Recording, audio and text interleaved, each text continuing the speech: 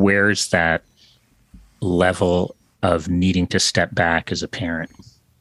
And where do you surrender that protectiveness? And I think that's always true, especially when children are young. But again, having a child with disabilities, who in Laura's case is no longer a child, it becomes that much more urgent. George Estreich is an award-winning writer whose work includes poetry, memoir, and nonfiction. He is also a musician who plays with the band Mule on Fire. In addition to writing and music, George is an activist, storyteller, husband, and father to Laura and Ellie. In the previous episode, we heard from his daughter Laura, a young woman with Down syndrome. If you have not yet listened, be sure to do so. You can also watch the interview on YouTube by clicking on the link in the show notes. Welcome to Wisdom Shared, where parents and their children are the experts and where connection inspires change. I am your host, Carol Blue-Weiss. In this episode, we will hear a conversation with my special guest, George Estreich, the father of Laura Estreich. We recorded this interview in two wide-ranging conversations. First, George talks about raising his daughter Laura, who was born with Down syndrome, and then he talks about biotechnology, disability, and the stories we tell ourselves. By talking to George and reading his books and articles, I learned about how important language is, how people are more than a single identity, and not only are stereotypes untrue, they are also incomplete. Both conversations opened my eyes to alternative ways of thinking about disability, language, storytelling, and biotechnology, which, as you will learn, has potential to do good and to do harm. Let's listen.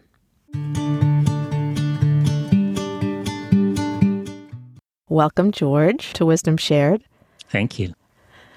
Is there a childhood memory that you've had that sticks with you today? There are several.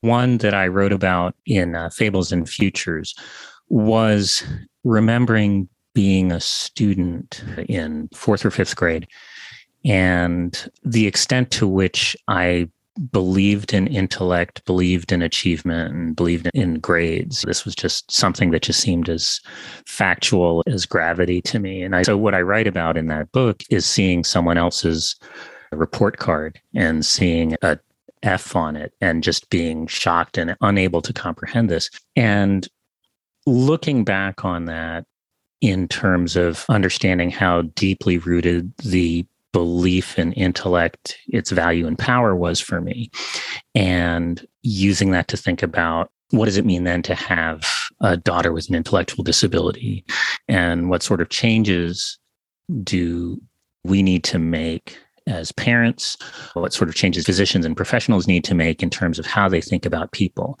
because the default belief in intellect is so buried in each of us. It's buried in our society's incentives and so on and so forth. So that memory for me was pretty stark. And I don't think a lot about childhood memories. I just don't. But that one was, for me, in Fables and Futures, was a springboard to thinking about these kinds of things. What triggered you to rethink that feeling? Or I suppose when you were writing, you started to question. Mm-hmm. I've been thinking about this stuff since Laura came along. Since before, it wasn't like Laura came along and I was like, maybe being smart and being good aren't the same thing. Maybe you can be smart and not empathetic or whatever. I mean, these things had occurred to me and were actually kind of important to me. But to have a child with Down syndrome really calls you on that belief. It's one thing to say that I understand that intellect is only one power of the brain, or that being smart is not the only thing. I think a lot of people would just agree to that as obvious. But to have a child with Down syndrome does require you to really rethink these things in a more than intellectual way. For most of both of my daughter's lives, I've been an at-home dad. I still am, though. I came back to teaching in the last 10 years or so. Your students are lucky to have a professor for many reasons, but also just to have that viewpoint of that intelligence means many different things, and depending on who the person is in front of you, it can be different for different students. In my experience, that was frustrating. I felt like I was always labeled as a certain type of student, which was compared to the top student. Right.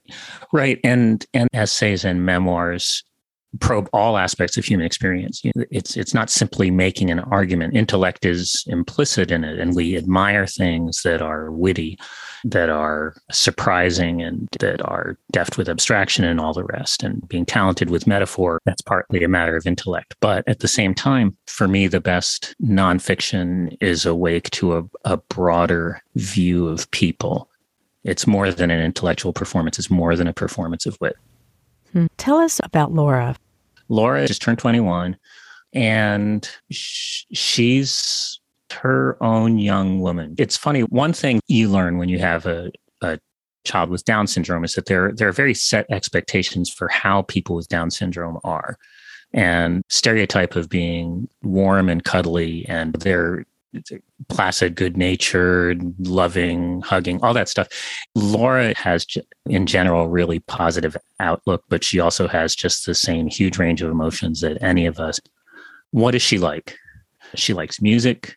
She loves playing basketball. We were just at a basketball tournament this past weekend. There's a really cool thing called unified sports. This is a really relatively new thing where people with and without disabilities play on the same team. And this is run through Special Olympics. So Laura's done that for a few years. She graduated from high school a couple of years ago, but she's been generally included. That has been good for her in that she sees herself as belonging. It was very important for us to have her included in the gen ed classroom to the greatest extent possible. She has really close friends. We are now looking forward to thinking about the next phase now that she's turned 21 and thinking about the possibility of an apartment, what level of independent living will work for her. But when I say we're thinking about that, me and my wife, it's really talking with Laura and figuring out what she wants to do. What does she want to do in terms of work? How does she want to live? All these kinds of things. And that's something we can talk about too. Where's that level of needing to step back as a parent? And where do you surrender that protectiveness? And I think that's always true, especially when children are young. But again, having a child with disabilities, who in Laura's case is no longer a child, it becomes that much more urgent. We all project into the future and wonder what life is going to be like later. And I think all parents think about their children when they leave the home. I wonder, 21, that's transitional age. What does she want? Do you know that yet? And what are her options? Laura would like to have an apartment of her own with a friend. And we've talked about that a lot. So we're talking about that now. It's a little bit early to say what are the precise options. The general thing that I've always thought of is, one, total independence is a fiction. We all need help in some way or another. We're all interdependent.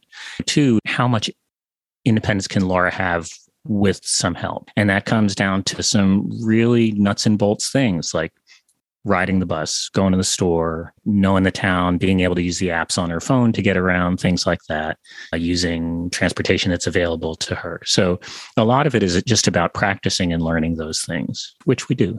I'll talk about this, and I know that there are other parents listening who are in just completely different situations. Every town is different. How much people can do varies from person to person. Level of acceptance for people with disabilities, the strength of the community, local funding for personal support workers. So this is the kind of thing where I want to try and illuminate the issues as I see them, but I'm very loath to extrapolate from my experience. Here's what I'm doing. You should do it too. I think that's really important. And yes, this is just your story, Laura's story. And just like any story, you could probably be more eloquent about that. But the idea that it's a story, it's not advice. And it's a great point what you say too, because I think it's important to say how every town is different. Every situation is so different. I, for example, was just in Alabama for a baseball tournament with my son, and I just happened to sit next to a mom and her daughter who I thought might have Down syndrome. I knew I was going to be interviewing you, and I thought to myself, I'm interviewing parents and asking them, how would you like to be talked to when someone sits and they want to say hi, but they're not sure exactly how to say hi. Yeah. And I thought to myself, I've asked that question before. I need to say hi. And I also would like to tell this mother about my podcast because she's somebody that actually might want to listen and learn from. And so I went through that little internal struggle, and I finally broke the ice, and we started talking, and she was lovely, and the girl was 5 years old and used sign language. And the mom was telling me that in Alabama, near Birmingham, the support and the opportunities that children with disabilities have is remarkable. And that's why they moved there. And she's a medical doctor, as is her husband. And they said it's better there than in Seattle or Washington, D.C. or in Boston. Oh, interesting. So that just struck home to me, too, what you just said. Your environment, it helps. And not everybody is lucky. Well, this also goes to a larger idea of disability. One pretty basic idea is that disability is created by context. In other words, I think when a lot of people think disability, they're like, it's the broken thing. It's the missing leg. It is the inability to hear or to see. And that's what's called a medical model. It focuses only on the physical. The truth is that these things matter in context, and they're created in context. To give an example, I believe this is from Joseph Shapiro, had a great book called No Pity, and this was some years ago, but he used the example, if I'm remembering right, about curb cuts for wheelchairs. So if you're on a city block and there are no curb cuts and you're in a wheelchair, you are essentially on an island in a vast city. Like, you're there. If you have curb cuts, then your range of motion and possibility is vastly expanded. The physical condition is the same, but the range of human interaction and possibility is vastly different depending on context. So that has to do with the built environment, but of course also has to do with attitudes. To give an example, if everyone believes that people with Down syndrome are placid, happy, and love unsolicited hugs, then people with Down syndrome will be subjected to that. And then more than that, if they have a regular bad mood like we all have, people expecting pure happiness will almost be surprised and betrayed. This is a long way off from what we were talking about too, but it pertains to how I think about disability in general. And especially for me, when Laura first came along, I was really focused on the chromosome. Down syndrome occurs as a result of one extra chromosome at the fusion of egg and sperm. Most people have 46. People with Down syndrome have an extra copy of the 21st chromosome, which is just a bundle of DNA of instructions. And I was really focused on that. I made a lot of metaphors out of it because that's what I do. I'm a poet. But in the end, I came to realize that I was focusing so much on the biological and that I needed to attend more to the social. Those curbs were made for people in wheelchairs to be able to transverse. But they didn't only just help people with disabilities. They helped moms who have strollers. And they helped skateboarders. And that is also a very profound idea in terms of interdependence. Yeah, absolutely. That idea is just so common in thinking about disability. Just the idea that making an improvement in accessibility, even if it's originally targeted at one group, can have benefits far beyond that. Closed captions are another. That kind of makes sense if you understand, rather than there being a strict line between able and disabled, that we are all human beings with different levels of ability, and each of us over the life course will go from complete helplessness when we're born to more capability and then less if we live long enough. So of course it makes sense that something like a ramp would be helpful to many people beyond those for whom it's intended. One of the best writers on this, to my mind, is named Sarah Hendren, and she has a wonderful recent book called What Can a Body Do? And she talks about disability and the world, but also the inventiveness with which people adapt environments around them. The idea that disability is a site of creativity. It's a site of a new perspective for seeing the world. So yes, absolutely. The more and more that I speak with parents of children with challenges or disabilities, I realize that most everything that comes up is relevant to those of us who are lucky enough to live long enough. We're all going to be potentially that some version of that situation where we need more accessibility, for example. I think more and more people are talking about it because I think COVID also changed, I think, a little bit of how people view certain things, where now all of a sudden people without disabilities are starting to have to think the way people with disabilities have been thinking for a long time, like the need to do various things that have just been part of everyday life. What is Laura's relationship with her sister? They're 5 years apart. Ellie's 26, and she lives across the country. They'll talk on FaceTime. It's a really good relationship. This is the kind of thing, too, where I hesitate to say much because at their age, I think like they should speak for themselves. Ellie has the protectiveness you would expect.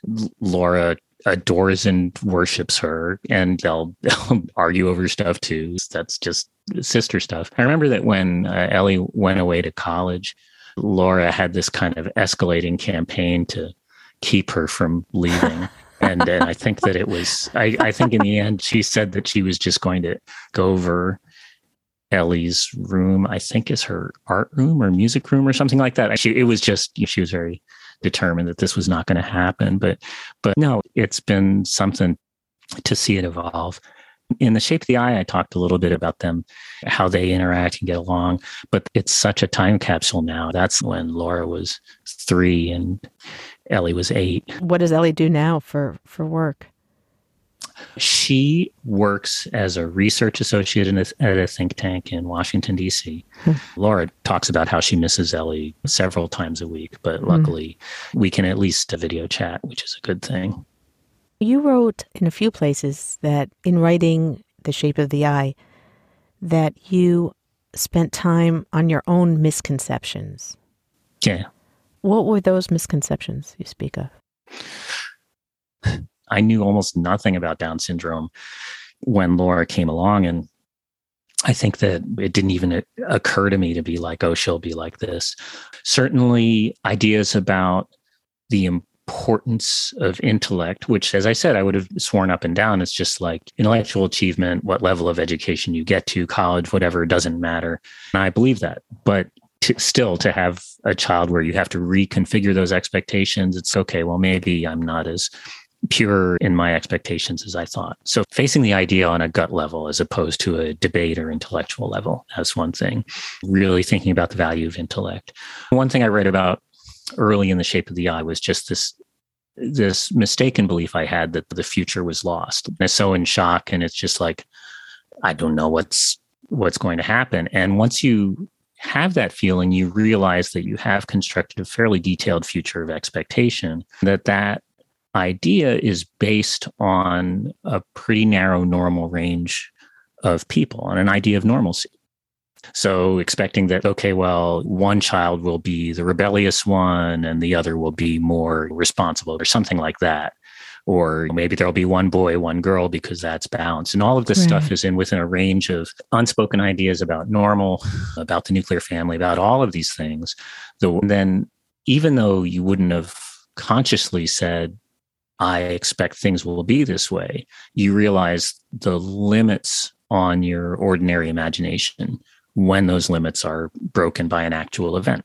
Those were some of the misconceptions I had. And then there was the secondary realization that you had those conceptions in the first place, that you had these ideas about normalcy, about intellect, and that they need at some point to be reckoned with.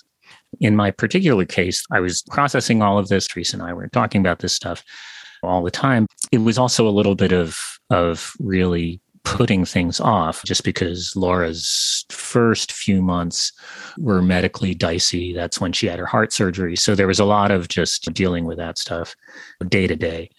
Those were a couple of the misconceptions. I think inevitably, because the rethink is so total of your own assumptions of everything else, it pervades everything else too. Pervades writing, for example, which is something I'm still thinking about. In what way? Well, just in the sense that writing is performing on an intellectual stage.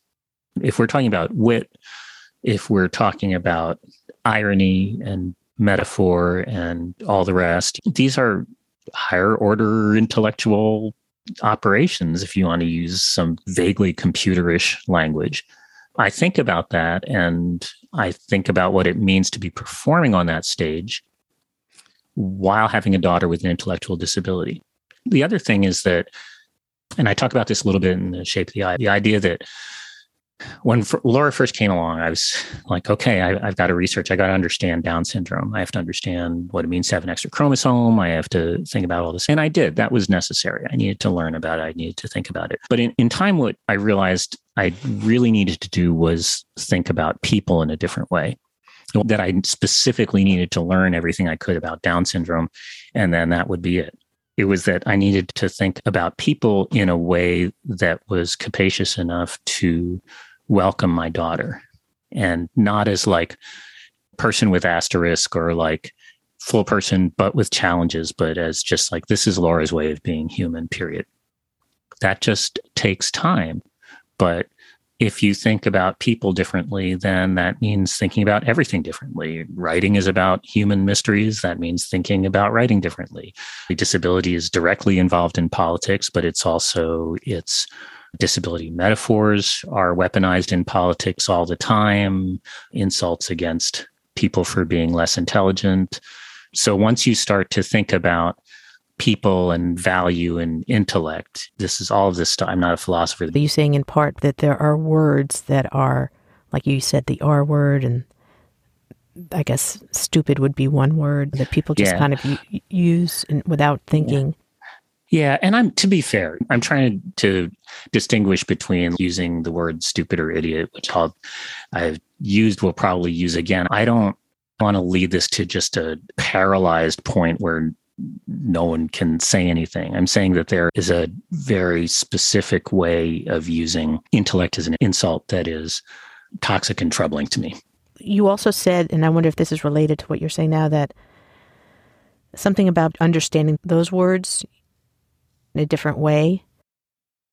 One thing I have tried to do is, and this is just following people in disability studies, is to break that equation between disabled and sick. That you can be healthy and disabled. Yeah. In the most troubling accounts of Down syndrome that I've read, it is treated as a disease, and disease features are highlighted. So I would prefer to understand it as what it is, which is a collection of probabilities, some of which entail health risks for sure, but it's not the same as being permanently sick. Mm-hmm. So. Yeah. You spoke about your potential to do damage by writing. Did I understand you correctly? I think there's always that potential, especially when one is writing about disability, as I do, as a non-disabled person. One can do damage by overgeneralizing from one's own experience. Okay. So by saying like, this is how it is for Laura, and therefore this is how it is, that would, I think, ultimately be a disservice to Laura. She's one person. And part of the point is that people with Down syndrome are not all the same. So I would rather bear witness to this one actual case as against the generalized stereotype. So that's one way in which one can do damage. One can do damage by talking over people who have the experiences that I don't have and can't have. One can mean well and be too certain, too definite, like this is how it is. And so those are a couple of ways. Now I understand. Yeah, something that you wrote that I loved. I'm going to just read it here. More important than whether we study Down syndrome is why. Is research meant to treat, to prevent, to shed light on some other condition? But then to consider why we study Down syndrome is to consider your first question about what's normal or healthy. In my picture of the world, Down syndrome is one way to be human. It's part of the normal range of variation. And though it entails many health risks, you can also have it and be healthy. To me, beliefs about these questions underlie the research on the condition, and so open discussion about those beliefs is necessary. And since story offers an understanding of life that a karyotype cannot, Stories need to be part of the discussion. I just love your perspective. It's not necessarily, like you said, a medical problem. Everybody's so different. Everything's much more complex than we give it credit for. Yeah, story can be a useful tool for bringing the complexity of experience to people who are unfamiliar with that experience. They can suggest that experience. No, you can't know what it's like to raise a child with Down syndrome until you've done it. And even then, you know what it's like to raise that child with Down syndrome. But story can suggest it to other people and begin to maybe chip away at ignorance if that's the case. That said, the flip side of that belief is that story can be incredibly dangerous, that it is equally possible to tell a very powerful story in which, for example, a child with disability is the ruin of a family, or a child with a disability is purely an angel whose main role seems to be to uplift other people or be a beacon rather than just live a life for herself. I think story is potentially very powerful, but it's definitely not a universal good. The other thing I would say too is that a lot of what determines the contours of disabled lives has nothing to do with story. It's obscure rules, insurers, policies, things like that. And those have nothing to do with stories. They might be just a subsection of a law somewhere, but it could make a huge difference as to, do you get to live independently or not? What level of support is available to you? Yeah. So it's, yes. Constraints. And so, yeah, story is a powerful tool, but it's not an ultimately powerful tool. Could be used for good or evil. Yeah. You had mentioned about education and your belief that it was important for Laura to be included in the public school system. Correct me if I'm wrong. Well, in the public school, but also in the general education classroom.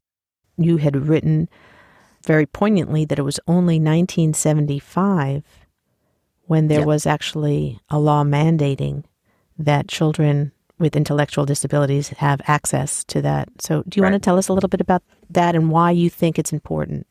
That legislation is now the acronym IDEA, the Individuals with Disabilities Education Act. I think it was originally the Education for All Handicapped Children Act. But basically, that before 1975, when I turned 11, children with intellectual disabilities did not have a right to attend public school. There were increasing numbers of districts that did have special education classes, but there was no right in the United States. So Laura entered kindergarten in 2006, I believe. By then, the right had been long established, but as many parents can tell you, the fact that the legal right is there does not make things automatically easy. We've been relatively fortunate, but it can be very, very wearing to try and get access to the general education class, which means having lessons adapted to a doable level,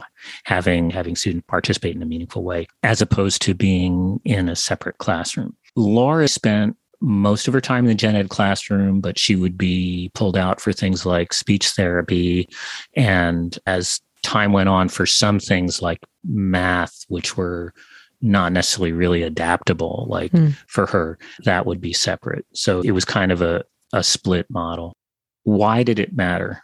I think the outcomes were better. I think that being around others and having higher expectations led Laura to strive for more.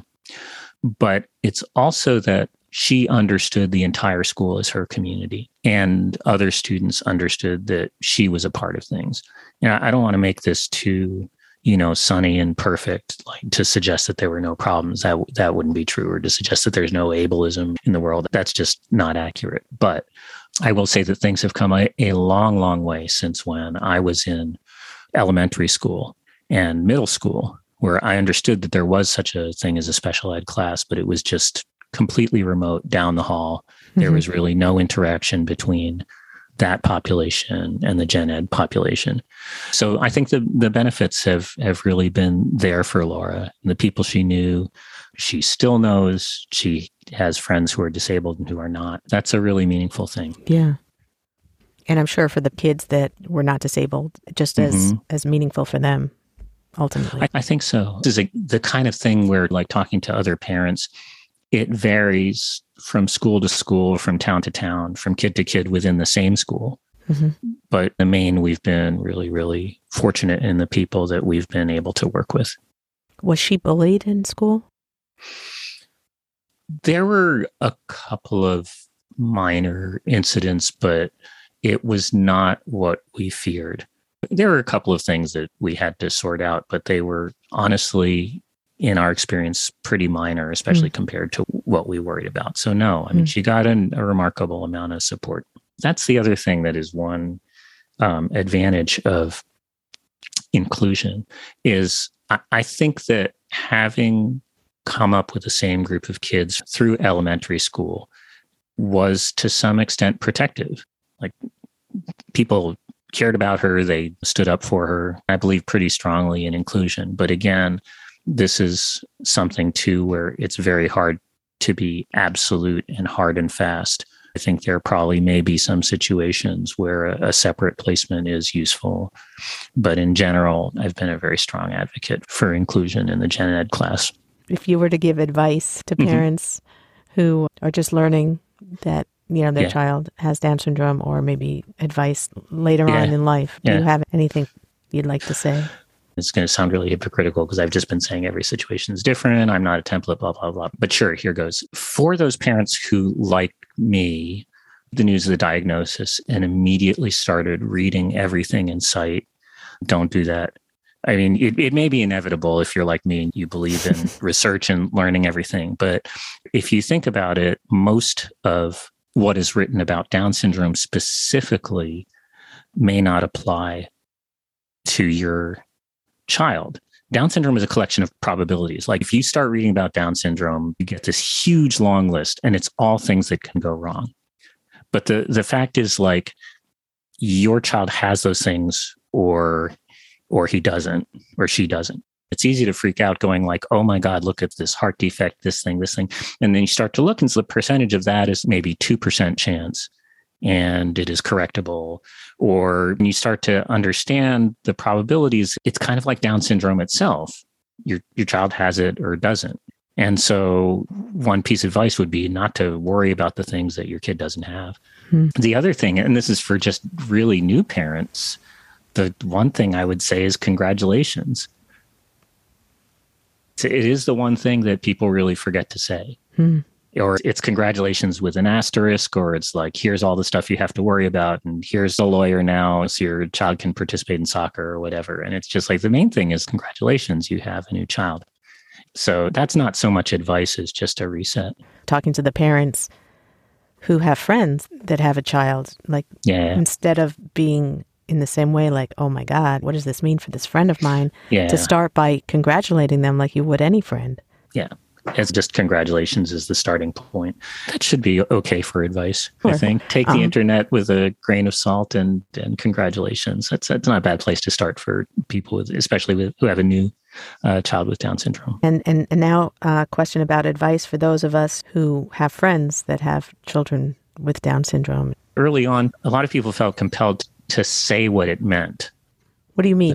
Well, just to say what they can achieve a lot these days, or there are a couple of strangers is, why didn't you test? A diagnosis like this is an X-ray. It really shows you what people are thinking. They just reveal themselves. The best thing to do is just to be a considerate human being. If it's a friend of yours, just what do you need? If a parent needs to talk, then listen. If they're too tired to cook, bring them a casserole. I think that more general answer to your question is, well, what would you do if the child did not have a disability? It's like, start there, because maybe the answer isn't any different. I mean, if someone just had a child and to all appearances normal and destined for a happy life, which no one knows what that'll look like anyway, you would say congratulations, you would celebrate, you would listen. So this has come up with Laura a lot. The question you're asking is just like, okay, what should I do in this case? And often my first response is like, well, do we need to do anything different?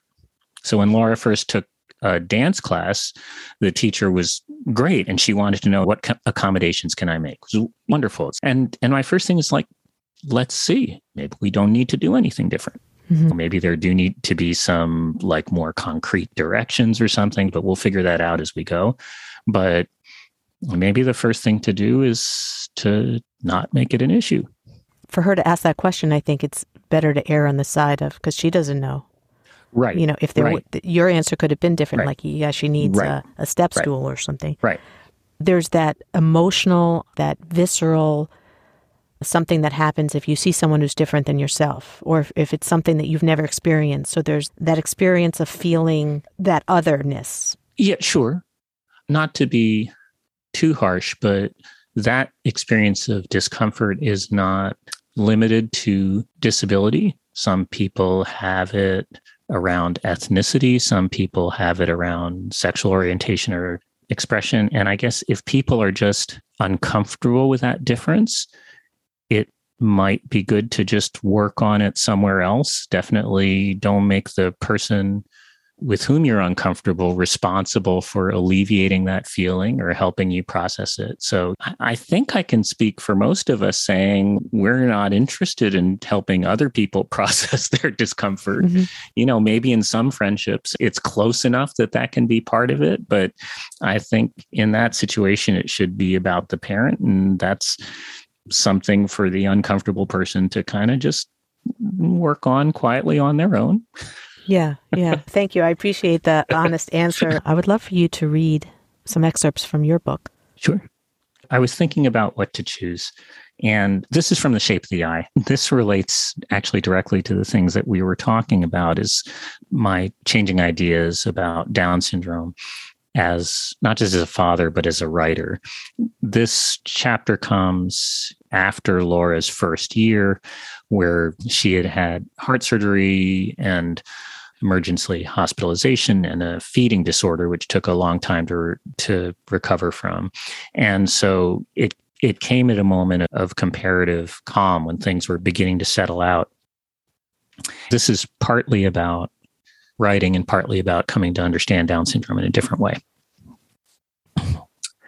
To write a book about a child with Down syndrome, as that child grows, is to understand that life is water. It runs, slips, evaporates, changes course, and what seems an eternal truth, a child on a ventilator, a child who won't eat, a child who hasn't spoken, evaporates, leaving a changing present. Already Laura's heart surgery felt long ago. She still took her heart medicine, and we still went to the weird-smelling compounding pharmacy to get it. But cardiology was a footnote now, not the main story. So the story I had to tell was changing too. For a year, I had felt like a parent to one child and a triage nurse to another. In the shock of diagnosis, I saw only the differences between them: the perforated heart, the changed brain, the slack muscle tone, the extra chromosome. And yet these facts were as deceptive as they were verifiably true. The differences were real, but their meaning was less fateful than I had supposed. This was true, I was learning, not only for hearts and brains, but for chromosomes as well. Until then, I'd contented myself with a simple understanding of molecular genetics. Laura had one extra chromosome, which caused all the damn trouble. This was convenient for a writer. It was easier to riff on chromosomes if you didn't actually know what they did. But it was becoming clear to me that making metaphors from chromosomes without at least a rudimentary understanding of how they worked might not be without its problems. That understanding a genetic disorder might mean understanding something about genes. I began to look things up and to talk about what I had learned, which produced the smile Teresa gets when I try to talk about science. It's not, she said, as simple as having one extra chromosome. It's that there's more protein overexpressed. She explained, a chromosome is not a thing, a mysterious totemic object. It's a set of directions for producing proteins. Without these directions, no fertilized egg could develop into a child, no child could live. The complex miracle of embryology and the ordinary miracle of maintaining cell pH and everything in between are modulated by proteins synthesized in the proper quantities and at the proper time. Since Laura had one more 21st chromosome than most other people, each of her cells had, in effect, assertive directions. The proteins are overexpressed. This had not only affected her embryonic development, but continues to affect her in the present. The more I learned about the 47th chromosome, the less it lent itself to metaphor. I'd compared the chromosome to a black mark, the missing apostrophe in Down syndrome, the weight that pulled us away from other parents. These metaphors, though true to the way I felt, had their limitations. First, they treated the chromosome as static and singular rather than dynamic and multiple. In so doing, I ignored the chromosome's function, its connection to the past of the species, and its role in the daily work of the body. Second, by isolating the chromosome as extra, I reinforced Laura's separation from other bisomic children. Third, I allowed myself to trace all our troubles to a single biological cause. I had seen my lyrical sentences as a way of resisting an impersonal diagnosis and of witnessing to Laura's true dignity as a human being.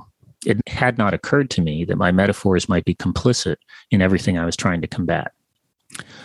I was learning again the lesson I'd been learning all year. As a father and a writer, I would need to avoid the dead ends, the red herrings, the patterns both obvious and false. I'd begun by assuming that Laura was essentially different from me. Because I believed this, I had isolated the heart, the chromosome, the eyes, and focused on what was different about them. In doing so, I had failed to see what she and I shared. It's just so beautiful. I love your writing. Thank you.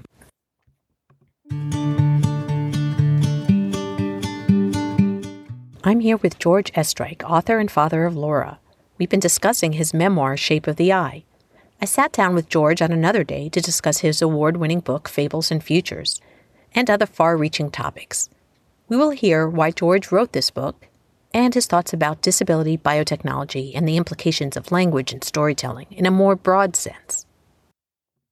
I'm going to read something that articulates so well why you wrote The Shape of the Eye. You say, before Laura came along, people with intellectual disabilities lived in the periphery of my vision.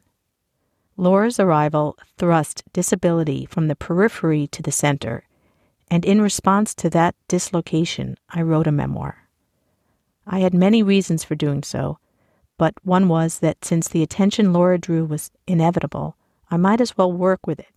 If people were going to stare, I might as well lend some depth to the picture. They were, as I found, often staring at a projection. Call it a huggable ghost, a vague shape, a diagnosis with a personality, a mix of sweetness and tragedy of angels and heart defects and maternal age. That is a way of imagining Down syndrome, and not the worst way, but it hides the individual.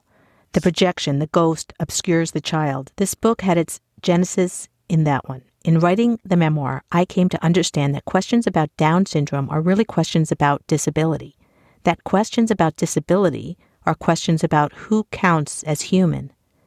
That these questions are inextricable from our understanding of cutting-edge biotechnologies.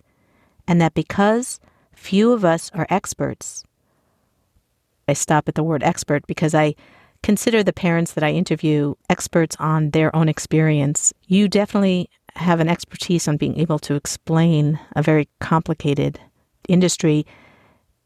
Why did you write Fables and Futures? Fables and Futures grew out of a lot of the things I began to think about while I was writing The Shape of the Eye. In The Shape of the Eye, it's mainly a narrative. It's a memoir, but it takes some excursions into thinking about technologies, prenatal testing, and the possibility of genetic engineering of people. And so I got interested in that, and I wanted to explore some of the ideas I'd begun to think about.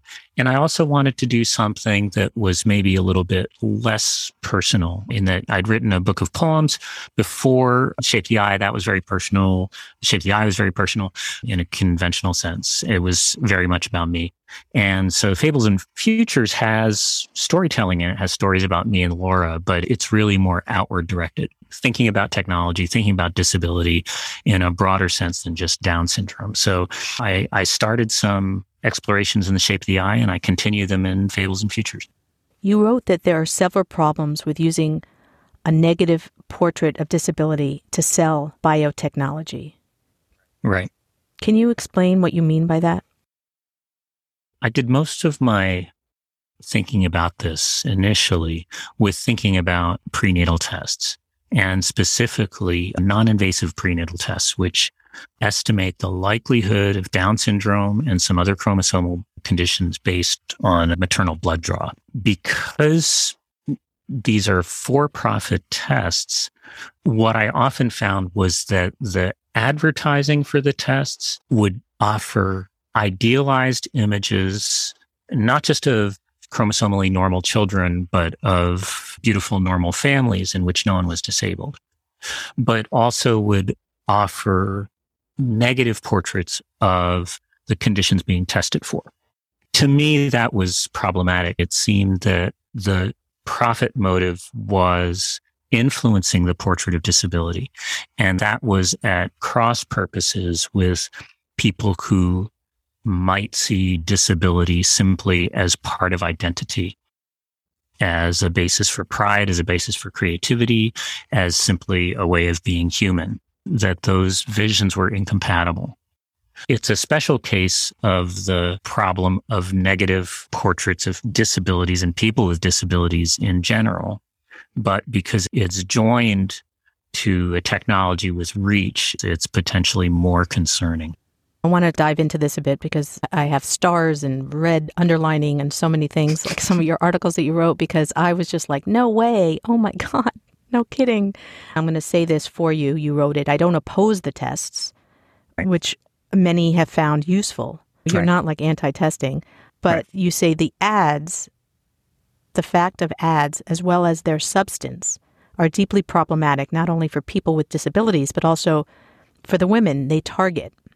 So do you want to say a little right. bit about that? Like, what about these women that are pregnant and are deciding whether to get tested or not to get tested and are sitting with some results? So I should acknowledge before saying anything, one, this is incredibly thorny because I would never have been, am never going to be someone who faces the use of these tests directly.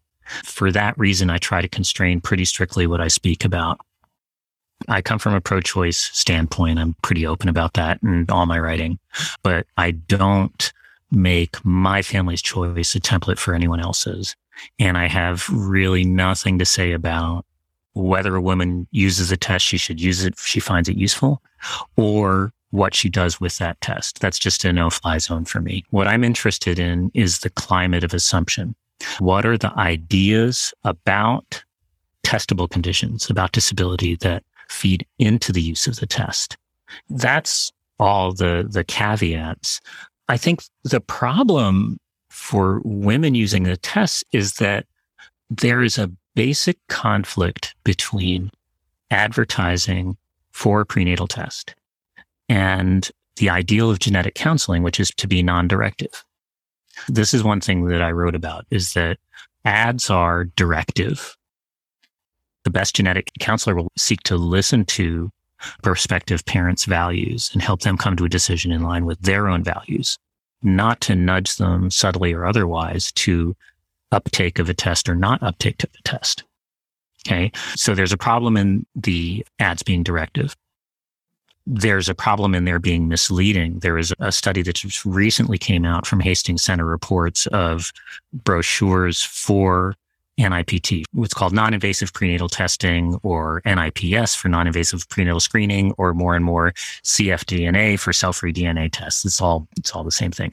But the study was a comprehensive survey of brochures, materials advertising these tests, and found that they were often misleading, that they exaggerated the certainty of the tests. They made them sound diagnostic and certain, which they are not, and so forth.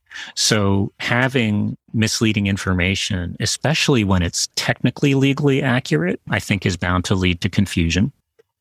So that's a problem.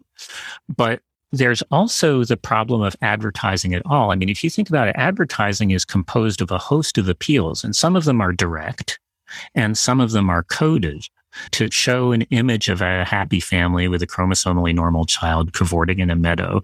I don't know what woman needs that to think through her choices about her own body. That's about driving uptake of the test and then profit. It's not something that anyone needs to help them make an incredibly personal decision. So to some extent, again, I'm like, as you rightly said, I'm not focused on the test per se. I'm more interested in the way that it's sold. In a more recent piece, I talked about how another NIPT is pretty good at revealing fetal sex. And so it has been also marketed to people who want to throw an earlier gender reveal party. And in fact, one company has sponsored blog posts by parents who have cut into a cake to find a pink filling or whatever. And so that's problematic too. That to me, that's just about the market. So many things you just said, I wanted to put an exclamation point that the idea that, first of all, there's a lot of numbers that are being thrown out as meaning this, meaning that. From what you say, the onus is on the parents to decode what those statistics mean. And right. The companies don't feel it's their responsibility to necessarily really understand, or like you said, it's a profit motive. So there's that sort of attitude that who's helping the parents really understand this information. In fairness, I think there are many doctors who do a really wonderful job of doing this. There are many doctors who are very direct and very helpful. And I think company information in ads has gotten better over the years under pressure. Now, the more common the condition is, the better the tests do. The rarer the condition, the lower the prevalence, the less well the tests do. The gist of the article was that many women were made very, very anxious about results that turned out to be indicated language like condition detected, which sounds certain. And then it turned out to be not the case. And then you get into, too, the doctors that have the luxury of spending a little bit more time with patients versus those doctors right. that are maybe in more lower income clinics that just, I don't know if I'm probably saying something politically incorrect, but definitely you need the time with the doctor. I think that questions of economics are shot through all of this, that we can't talk probabilities in the abstract. There are factors like the time crunch on doctors, the fact that explaining complicated statistical truths takes more time than the 12 minutes you're allotted. The fact that not everyone can necessarily afford these tests in the first place. There's the incentive, I think, on the part of medical professionals to recommend the test because of the possibility of a wrongful birth suit, which is to say, if someone has an affected child and said, why didn't someone recommend a test? You wrote that one of the things that concerns you is that people are looking for intelligence screenings, not necessarily health. The prospect of being intellectually disabled or having a child that's intellectually disabled is fearful to parents who understand how this economy works and how often it fails to accommodate those for whom this world isn't built. But that's a lot of people, not just intellectually disabled people. That's very profound to me that this isn't saying it exactly right. But it's not the diagnosis or the child. It's the society that is not doing what it needs to do to make it okay for any child. I would say it's always both, right? In the case of Down syndrome specifically, I would never deny that there are challenges that come from Down syndrome. And I think that there are conditions more or less severe that can be accommodated more or less. I don't think there's any perfect physical and governmental arrangement in which everyone will be perfectly at home. That said, I think we can do so much better. This is really a world built for the young and able who can drive. If you have tried to help an aging parent, someone with a disability, and so on, you'll realize certainly things are better than they were 40 years ago in many ways. But boys, there a long way to go. Yeah, that's for sure. And then the idea of blurring the distinctions between disability and disease. I thought that was really interesting that you say it emits the perspective of many with disabilities. That also relates to our elderly population. But would you like to say more about that what you mean by that blur? A late friend of mine, Allison Pietmeyer, who wrote the book Unexpected, which I also work on, called disability an embraceable form of diversity, which I always liked. Often, disability is treated only as disease, as something to prevent, fix, or cure. People's views of their own disability vary, obviously, all over the map. But a simple equation of disability and disease almost always tends to lead to stigma. One thing that I think is important to talk about, you mentioned how with Down syndrome and with many disabilities, there's that stereotype that happens. And I thought that was really important to understand, because I'm probably guilty of that. You've thought deeply about it, so I'm just going to give you the floor. Why is that dangerous, and why do you think that even happens? That people just make it such a simple prototype as if everyone's the same. It's obviously not restricted to Down syndrome. The stereotypes of Down syndrome is that they're all sweet, they're all good-natured, they're all placid. This is not true. Stereotypes only thrive where you don't know people, or if you've met people but aren't really listening to them. I see that happen a lot. I used to measure it in terms of the octave range of people's voices. If people met Laura, their octave voice would jump 2 octaves. Laura is 21 now, and ideas about disability, the welcome of disability, is changing really fast. I think it's changed since she was born. And one very informal anecdotal measure of change for me is the fact that more and more people meet her and they say, "Hi, Laura." It's not a big deal. And that's a welcome change to me. Your question was about stereotype. And I think the good-natured thing is problematic. One, because it's so bifurcated that on the one hand, people with Down syndrome are seen as good-natured. And on the other hand, they're seen as examples of bad nature, as defect, as abnormal. And so I don't see how those fit together. They just sound like really sick golden retrievers or something. And my point is that they're actually people. They're individuals. That's a lot of what I try and get across. That's why I'm glad Laura got a chance to just speak for herself today.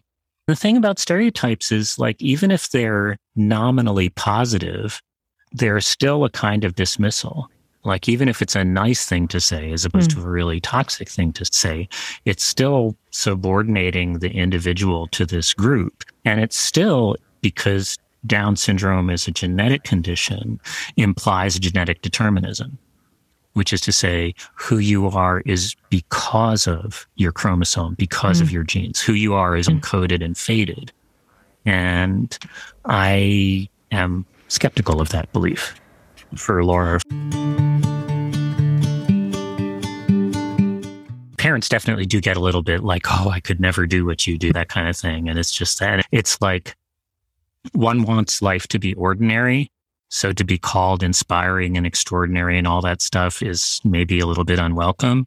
And reading what others have had to say about this it's, I think, often unwelcome, because it is just a hair's breadth away from pity, and maybe another hair's breadth away from, like, thank God I'm not you.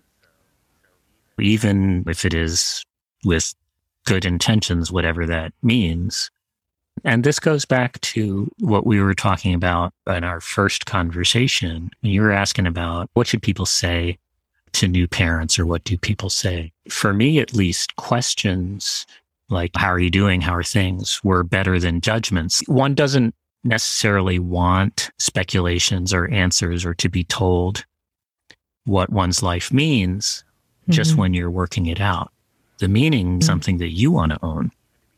So even to be told that, "Oh, you're inspiring," it's like, you know. Yeah, and it's well-intentioned, but it doesn't work that way. I do want you to read your chosen excerpt. I'm reading from the book Fables and Futures, Biotechnology, Disability, and the Stories We Tell Ourselves. I'm reading from the beginning of chapter 6, which describes a visit to the National Society of Genetic Counselors annual education conference, where I went to present some preliminary work on ads for prenatal tests. So the things we were talking about before, my questions and issues with advertising these tests, those began with essentially studying websites and thinking about the messages aimed at women, the messages about disability and about women. And what I found when I went there was that this was just an entire commercialized world centered around DNA and products relating to DNA. So in this section, I describe arriving there and meeting my friend Katie Stoll, who's a genetic counselor who I've collaborated with over the years, and also talk a little bit about my late friend Allison Piepmeyer, who had visited the same conference and had some thoughts. In mid-September of 2014, I flew to New Orleans to talk to a ballroom full of genetic counselors and industry representatives about the way NIPT is advertised to American consumers. If I were an investigative reporter, like my co-panelist Beth Daly, I could discuss the regulation of laboratory-developed tests or the stories of women whose lives were upended by inaccurate results. If I were a genetic counselor like Katie Stoll, the chair of the panel with whom I'd spent hours discussing the tests in the weeks before, I could speak directly to the clinical realities of genetic counseling, to the industry-sponsored science behind the industry-sponsored marketing, and to the statistical manipulations that make the tests seem more accurate than they are. Since I am a writer, I talked about persuasion, focusing on the web pages aimed at prospective mothers. I wanted to highlight the charged values just beneath the neutral-sounding copy to counter the common mantra simple, as in a simple blood draw, with the human complexities at stake. I hope to do, in a way, what targeted persuasion does to cut out the middleman between me and my hearer. Genetic counselors occupy a key position in the prenatal testing process. They explain the tests and the conditions tested for to prospective parents. Because they are also the targets of industry marketing, I wanted to speak to them in a direct and unfiltered way. Genetic counselor, unlike writer, is a new job description in human history. The jobs are surprisingly similar.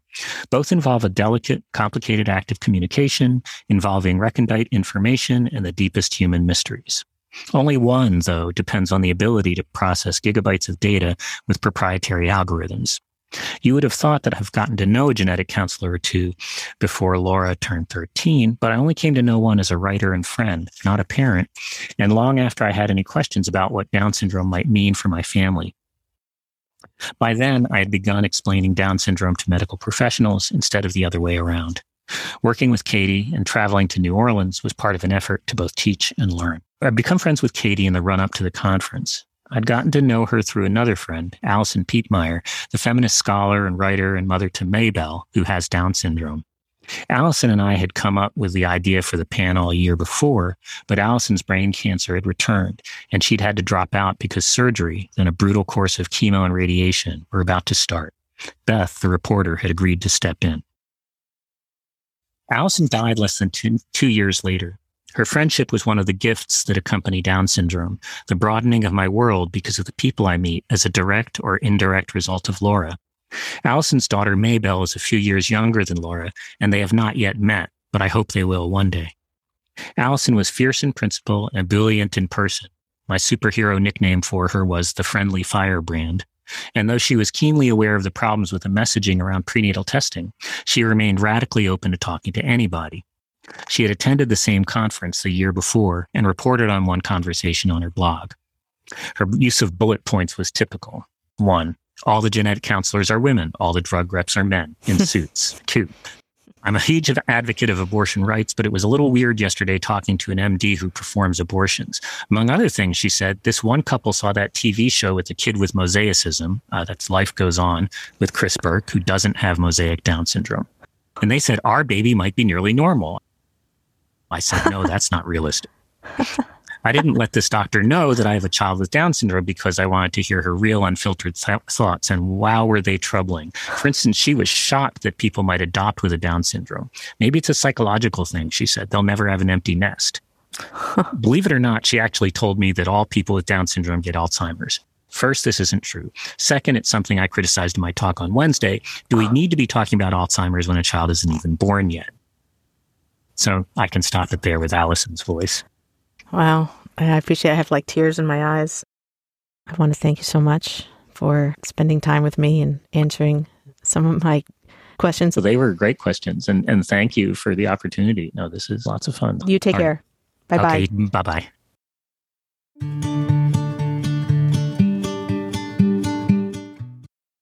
George described his late friend Allison Pietmeyer as one of the gifts that came to him as an indirect result of raising Laura. When I randomly found Allison's book, Unexpected, Parenting, Prenatal Testing, and Down Syndrome, on a table in the College of Charleston bookstore, I too was indirectly led into the world of parenting children born with Down syndrome. On the book's front cover, I saw a girl in pigtails laughing as she straddled a red tricycle. and a tall, curly-haired brunette who was also laughing. I picked up the book, and as I read the back cover, I learned that the woman was the author, Alison Pietmeier, and the girl was her daughter, Maybelle, a child who had been born with Down syndrome. At that time, along with being a mom, Alison was an author, an editor, scholar of feminism and disability studies, and an associate professor of English at the College of Charleston. While writing her book, Alison was diagnosed with cancer. She asked George Estreich and Rachel Adams, friends and colleagues who each had a child with Down syndrome, to help her finish the book. Reading Unexpected, I could feel the collaboration, the mutual respect, and the open-hearted, interdependent relationship between the three writers and editors. George wrote in the preface that they hope this book will be the beginning of a conversation and not an end. And Alison wrote, I met many other mothers who were taking on the hard work of changing the narrative, of changing the narratives about Down syndrome. Almost all these women had initially encountered negative perspectives. They were familiar with the story that their child or potential child was tragic and imperfect, and they had to fill up tools of resistance, ways of recognizing disability as a form of human diversity.